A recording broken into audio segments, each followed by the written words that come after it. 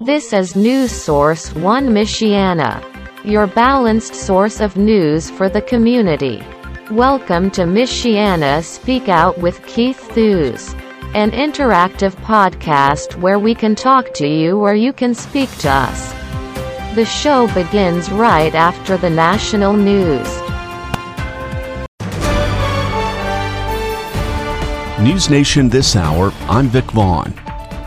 The top Senate Democrat has called for a special in-person caucus tonight at 5 Eastern, ahead of debate on changing the Senate's rules to break a Republican-led filibuster on voting legislation. The AP's Sagar Meghani's in Washington. The package before the Senate has some of the most sweeping elections changes in a generation. It would include making Election Day a national holiday and requiring access to both early and mail-in voting, while Democrats say the changes are needed to overcome new state laws restricting the vote. Republicans argue the legislation's a federal overreach. Majority Leader Chuck Schumer is expected to use tonight's special caucus to gauge where Democrats are at should a vote be called to the floor. The World Health Organization has told the World Economic Forum that fair and global distribution of a COVID-19 vaccine is central to ending the pandemic. There is no way out of this pandemic right now without vaccines as the central strategic pillar. And being able to use those vaccines equitably is not only a fair an important humanitarian objective. It is the best way for us all to get out of the pandemic. Michael Ryan's executive director of health emergencies. The WHO calls vaccine inequality the biggest failure of 2021.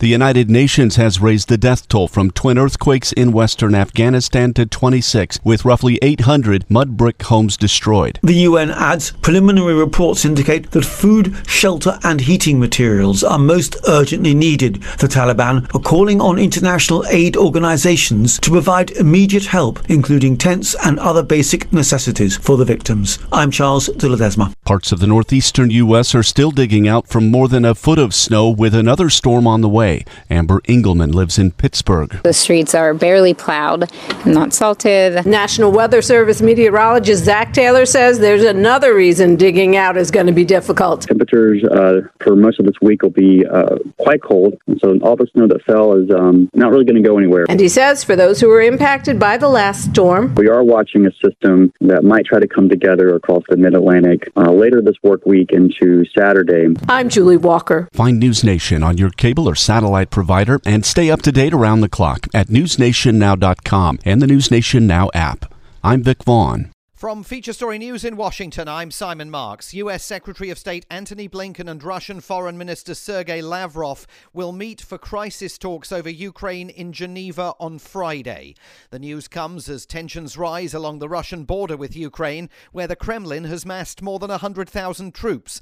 The Secretary of State will visit Ukraine later this week and confer with European allies before his Friday meeting with the Russian Foreign Minister.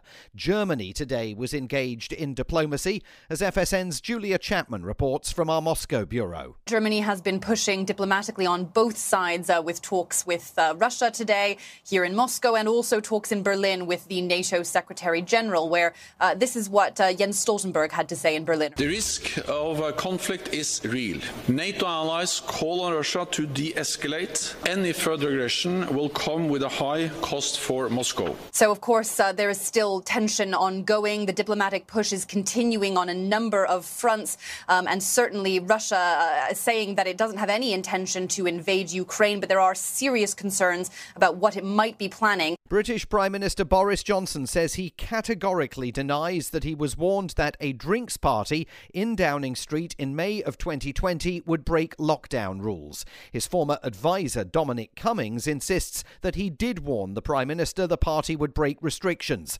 From FSN's London bureau, Ollie Barrett reports.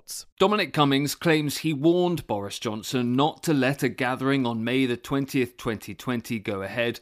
Boris Johnson says that's not true. I can't believe that we would have gone ahead. Nobody warned me. that it was against the rules. I'm absolutely categorical about that, because I would remember that. But Dominic Cummings' claims mean Boris Johnson's also facing allegations he misled Parliament last week when he insisted he thought the gathering he attended on May the 20th was a work event. The number of Omicron cases of COVID-19 reported in the northeastern part of the US appears to be declining, but that's not a trend seen across the country, and hospitalization levels remain a concern. From FSN's bureau in New York, Will Denzelo reports. The Governor of New York, Kathy Hochul, says the COVID clouds are parting in the state, with COVID-19 positivity rates down significantly compared to a few weeks ago. But data suggests that US coronavirus-related hospitalizations have increased more than 50% over a 2-week period. Other headlines today: the Spanish Prime Minister is warning unvaccinated tennis ace Novak Djokovic that he will have to comply with the country's health rules if he wants to play in the Spanish Open this year. And MI5 says it investigated the British terrorist who attacked a Texas synagogue over the weekend, but concluded in late 2020 that Malik Faisal Akram posed no risk. From bureaus worldwide, this is FSN. With FSN Spotlight, I'm Simon Marks, looking today at the World Economic Forum. Normally at this time of year, world leaders, captains of industry and finance, representatives of non-governmental organisations and, of course, reporters are clambering through the snows in the Swiss town of Davos for one of the world's most influential annual economic shindigs. But for the second year running, COVID-19 has put paid to all of that. Davos is a ghost town and a limited programme of events is taking place only virtually. You know, I think everyone's a little tired of Zoom. I'm not going to lie. We were really looking forward to hosting it in person. Amanda Russo is head of media content for the World Economic Forum. She says there are still valuable conversations taking place this week. Environment makes up a quarter of the program. Coming on from COP26, we thought it was really important to continue these conversations. We highlighted in our global risk report that there's social justice issues around the world. They're growing. They're getting worse due to COVID-19. I think we can all realize that things have gotten a little bit harder for everybody. So we want to talk about how we can get more government support, more support for businesses to look beyond just the bottom line, to actually talk about how can we help the community? How can we help our people more? How can we make work more flexible? On Monday, Chinese President Xi Jinping kicked things off, urging greater global integration in a bid to combat the pandemic as he spoke to the scaled-down event. The main news again: US Secretary of State Antony Blinken and Russian Foreign Minister Sergei Lavrov will meet for crisis talks over Ukraine in Geneva on Friday. British Prime Minister Boris Johnson says he categorically denies that he was warned a Downing Street drinks party would break lockdown rules. And MI5 says the British national who attacked a synagogue in Texas was known to them but not considered a threat. There's more from us on Twitter at Feature Story. And that is the latest Feature Story news. Simon Marks reporting.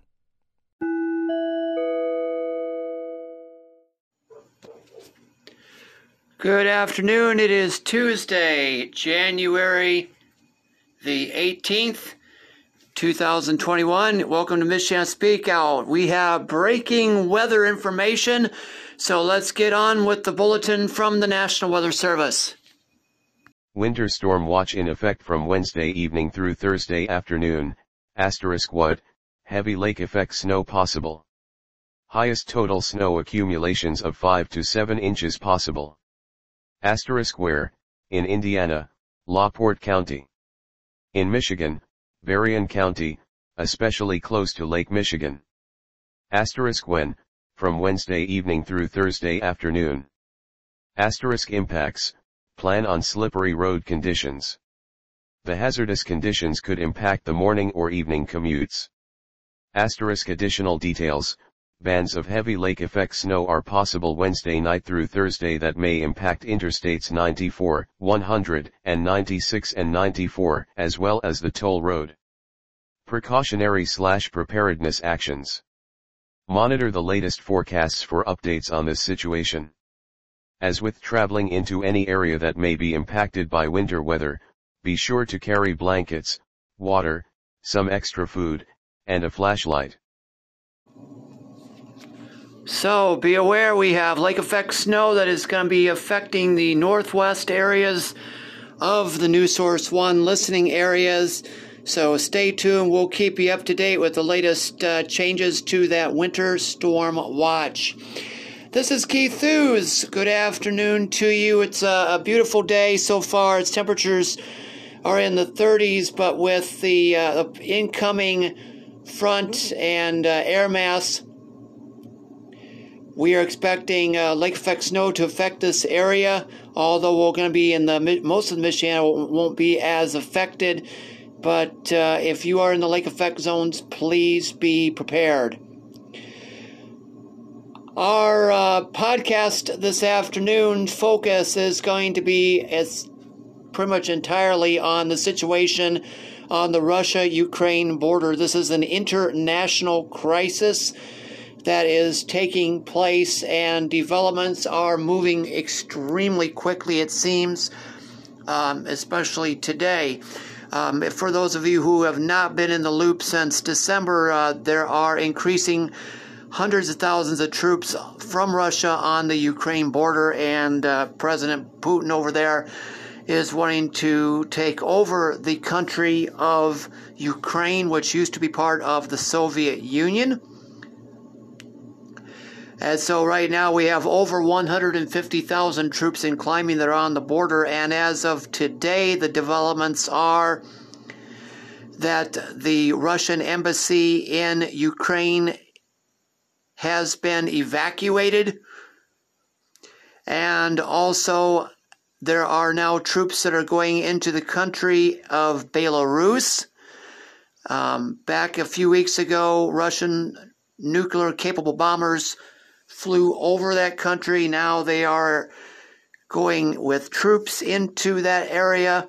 I have shared videos from there. It is just war games, practices, nothing serious, but best guesses are that it is used for a front to go into another part of the country of Ukraine.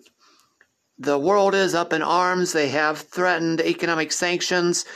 According to some sources, Great Britain has sent in some small arms into the country of Ukraine to help them to be able to fight. An earlier post that I made of concern from Forbes magazine is that there are a number of nuclear power plants in the country of Ukraine, and there's a potential for meltdowns, multiple meltdowns, should an invasion occur, which would be not a good situation at all. So it looks like a battle is impending, I will say at this point. And let's go ahead and get the latest discussion from GB News as well as Channel 4 News over in the United Kingdom. Just in the last 48 hours, there seems to be a change in the way some British and American commentators are looking at this situation. Is it your belief that Putin is about to launch an incursion into your country? That's what we fear, that's for sure.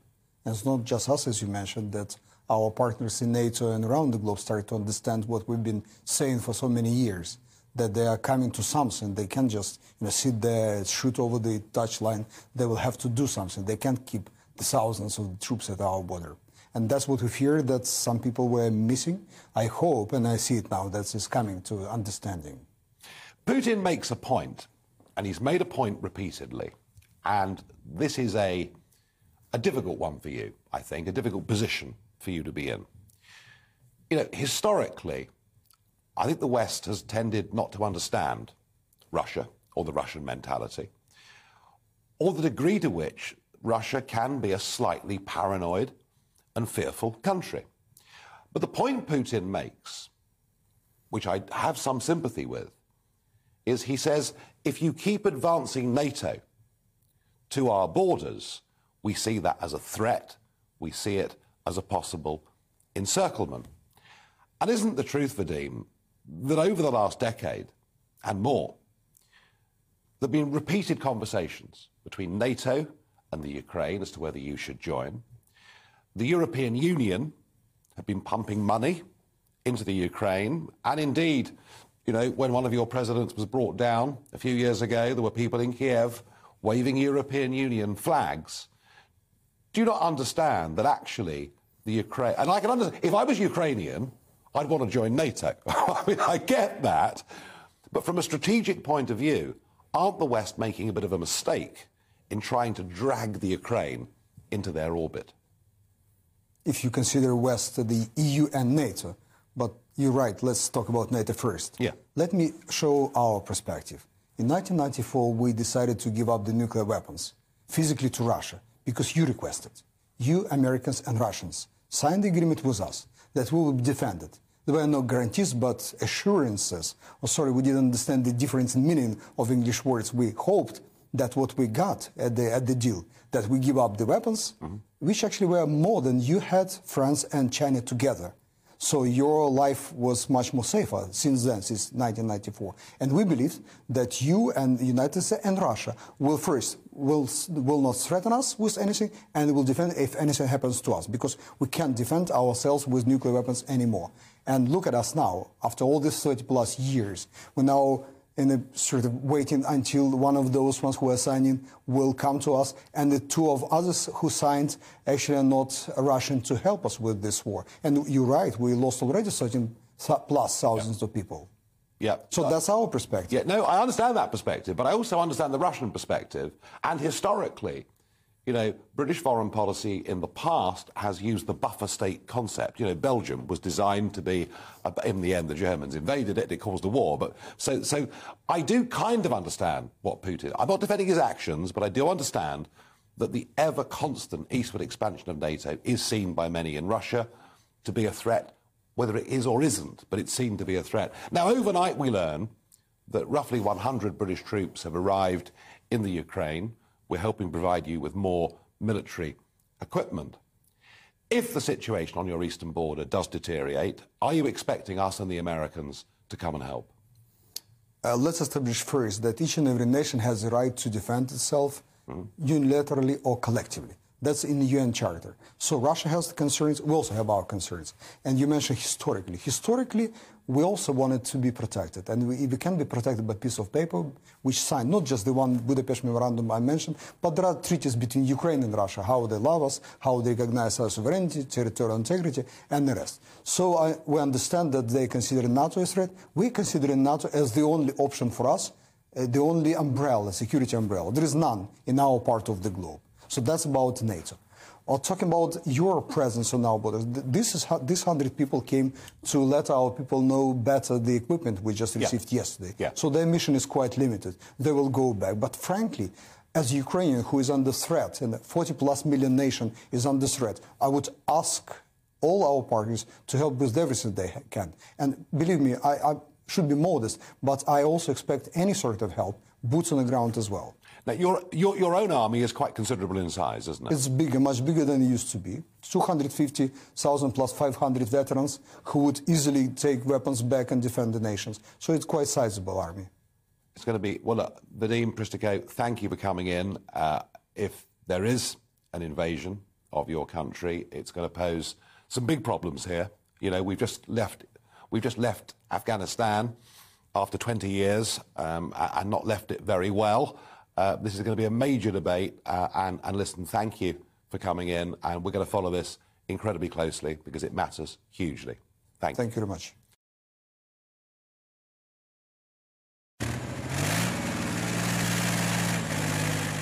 Build-up and bravado. Ukrainian tanks flexing for the cameras as 100,000 Russian troops amass on its border.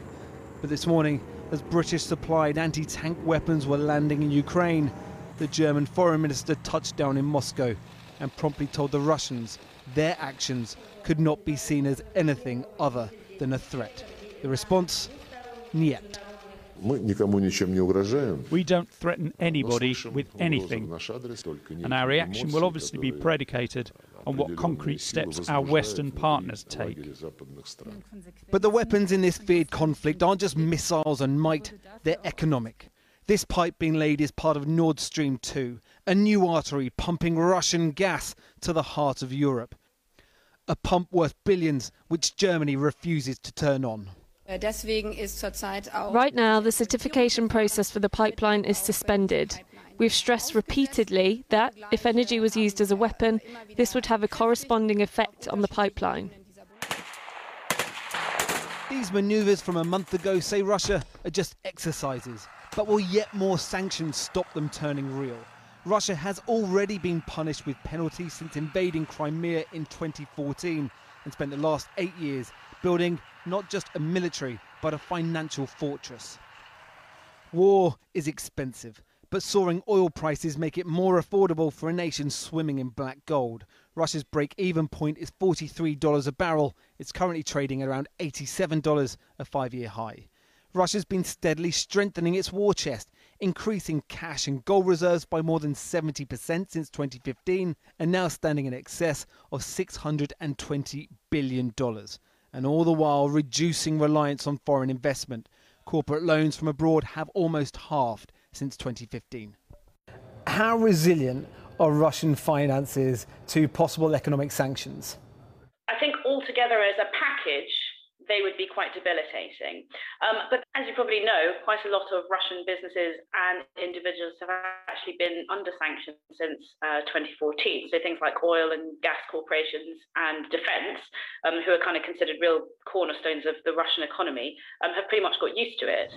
The US Secretary of State Antony Blinken will meet Russia's foreign minister later this week in Geneva after a visit to Kiev. For now, though, the slow march towards a war everyone says they do not want continues. Oh yes, so I have.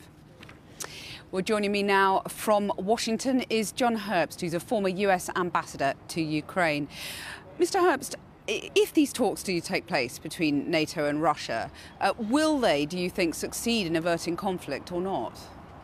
Well, it is one man who will make a decision.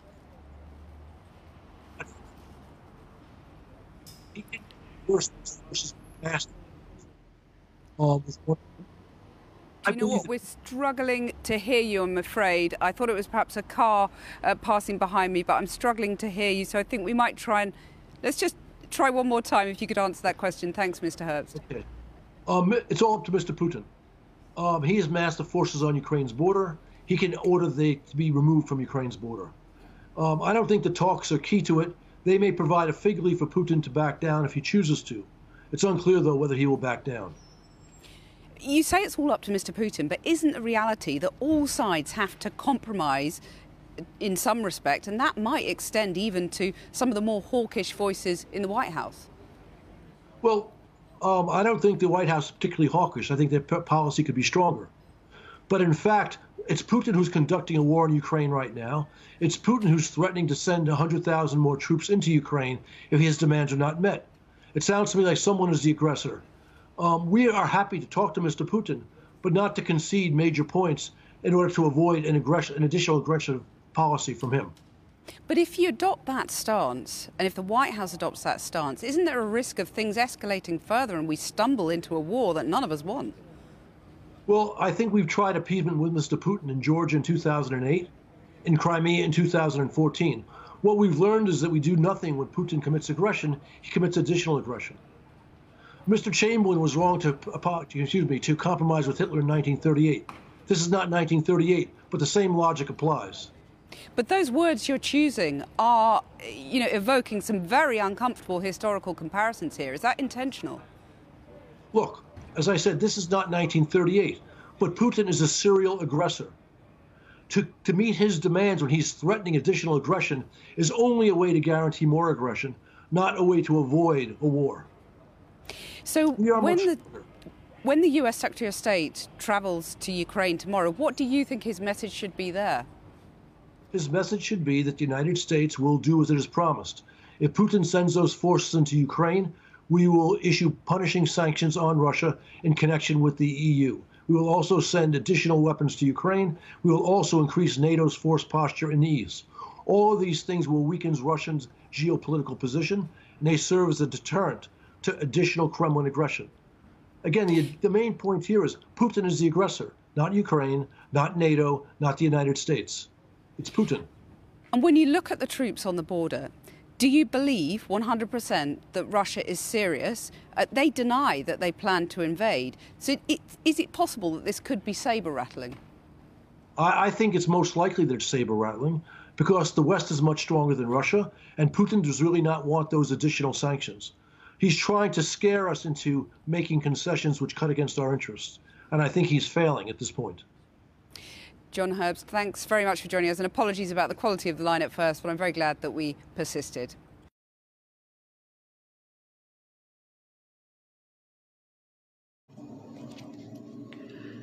And again, we here at Newssource One Michiana will keep you fully abreast of the developments over on the Russia-Ukraine border.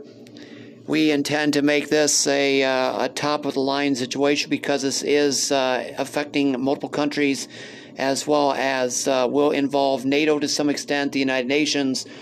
So please take this situation seriously. Please keep watch over the local and international news on the developments over there. Two other things I need to bring your attention to. We've had a programming change. I have dropped the Dana Lash's Absurd Truth podcast. She's had some occasional foul language, but the thing that changed over the top was a pretty crass statement that she made on Thursday, a joking comment in regards to the George Floyd knee on the neck. I felt that wasn't appropriate, and so I have made the change in programming to the Michael Medved show. He is another conservative commentator through SRN Radio Network. He's a talk show host. So that's the reason for the change on that. And let's go ahead and go over to Pastor Joel for some better news as we wrap up this shortened podcast with Happy and Whole in Him. I saw this quote the other day. Live life the way you want to. You owe it to yourself. I'm sure you've heard similar quotes. They're popular today. And such sayings sound good in our ears, don't they? But let's stop. Let's think about this one. Is it possible? This could be another one of Satan's greatest hits. Greetings. I'm Pastor Joel of Heart City Church, and we've been considering the devil and his deceptions, seeking to uncover his lies, which frankly often are so appealing. Live life the way you want to. You owe it to yourself. Is this what God, our Creator, wants us to believe? Or is this a lie, one the devil's so weaved into the fabric of our culture that it now seems good, it now seems true? You know, back in 1969, Frank Sinatra came out with a song called My Way. And My Way stayed in the UK's top 40 for 75 weeks, a record that still stands. And it's really a brilliant piece, bringing together theater and music, suggesting that all of life is played on a stage. Sinatra called it his curtain call, and he wants to make sure that you did not miss the point of his life. He repeats, I did it my way, and the song ends with these words. Listen. For what is a man? What has he got? If not himself, then he has naught to say the things he truly feels, and not the words of one who kneels. Now, it's a catchy song, but let's consider what's being said. Is this a good way to live? A reasonable philosophy? He's really good. He starts off with a question about identity. What is man? What is he about? And he concludes that you're not yourself if what you say is not what you truly feel. If you're compelled to speak only what another wants because you are one who kneels. So let's consider, is adopting this worldview the way to freedom? In a conversation where Jesus is talking about how he was sent from his heavenly Father, Jesus says in John 8:31, if you hold to my teaching, you are really my disciples. Then you will know the truth, and the truth will set you free. Jesus says that the way to freedom is his teaching. It's only as you hold to his teaching that you can then know the truth and be set free. Do you hear Jesus saying that you are not free until and unless you accept his authority? I wonder what folks would say to Jesus today if he said that to them. I think they would react like the crowd did to Jesus in his day. They answer back, "We've never been slaves," and they question how Jesus could suggest that they're not free. You know what Jesus says back? "Very truly, I tell you, everyone who sins is a slave to sin." And when Jesus says very truly, he means this is no joke. And then he repeats that freedom is only found in him. He says, if the Son sets you free, you will be free indeed. Now the question for us at this point is, do we believe Jesus, that he's the only way to truth and freedom? Now I hope none of us would say we don't sin, that we don't ever miss the mark. I don't know anyone who would tell me they're perfect. Would you say to me you're sinless? No, we all sin. But some of these folks nonetheless continue to argue. And then Jesus drops the bomb on them for why they won't listen. He says, "You belong to your father, the devil, and you want to carry out your father's desires." You hear what Jesus is saying here? Every person you meet is not doing it their own way. They're not living out their freedom and autonomy. Every person you meet today is actually carrying out the desires of their father. And there's only two fathers, the Heavenly Father and the devil. Friends, the Bible has radically different ideas about freedom and authority than the philosophies of our culture. Paul will describe all of mankind as being dead in sins, following the ways of this world and of the ruler of the kingdom of the air, the Spirit who is now at work in those who are disobedient. Ephesians 2, verses 1 and 2. And Paul's speaking of the devil and his scheming. Do we believe Jesus? Or do we think we know the truth about ourselves better than he does? Are we certain that we're living as those who are truly free? Is it possible, my friend, that if we're not under the authority of Jesus, our lives are a senseless pursuit of self-rule on a stage guided and under the direction of a tyrant, Satan, who wants nothing more than to make us miserable and then destroy us? My friend, the fact is, man is a glorious creature, one next to God, made a little lower than the angels, Psalm 8. But when our first parents bought into the first lie of Satan, we lost our freedom to be who God created us to be. Image bearers meant to glorify God and to enjoy him forever. Now maybe you're thinking, Pastor Joel, I'll look into this, but not yet. My friend, one of the devil's other lies is that there's no hurry, no rush. You have plenty of time to decide. That's actually one of his favorite chains to keep folks imprisoned. So convince me, my friend, that you are not under the rule of a miserable father, that you are free. Joel, how can I convince you that I'm free? By bowing the knee to King Jesus, the one who came to set you free by purchasing you with his own blood. Bow the knee to him and say, "I am not my own. I've been bought at a great price."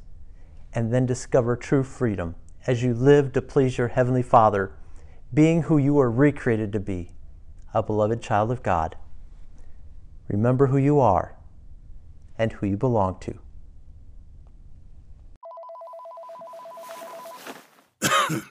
Hello? Man, where are you? This wedding is lit. I thought you were coming. Ooh, I can't. I'm in bed with the flu. The flu? You didn't get a flu shot? I wish I did. I can't believe I'm missing out on Greg's wedding. Whoa. Grandma's about to crowd surf. Grandma's about to what? What? Man, I'll call you back. Oh, man. Sounds like another case of flu FOMO. Don't get stuck at home with the flu. A flu shot is safe, effective, and you can get it at the same time as your COVID-19 vaccine. A flu shot is the best way to prevent the flu and its potentially serious complications. It keeps you protected and also protects your loved ones. Protecting our community can't wait. So why get stuck inside with the flu? Don't get flu FOMO. Learn more at getmyflushot.org. Brought to you by the AMA, CDC, and the Ad Council. This is News Source 1 Michiana, Elkhart, South Bend.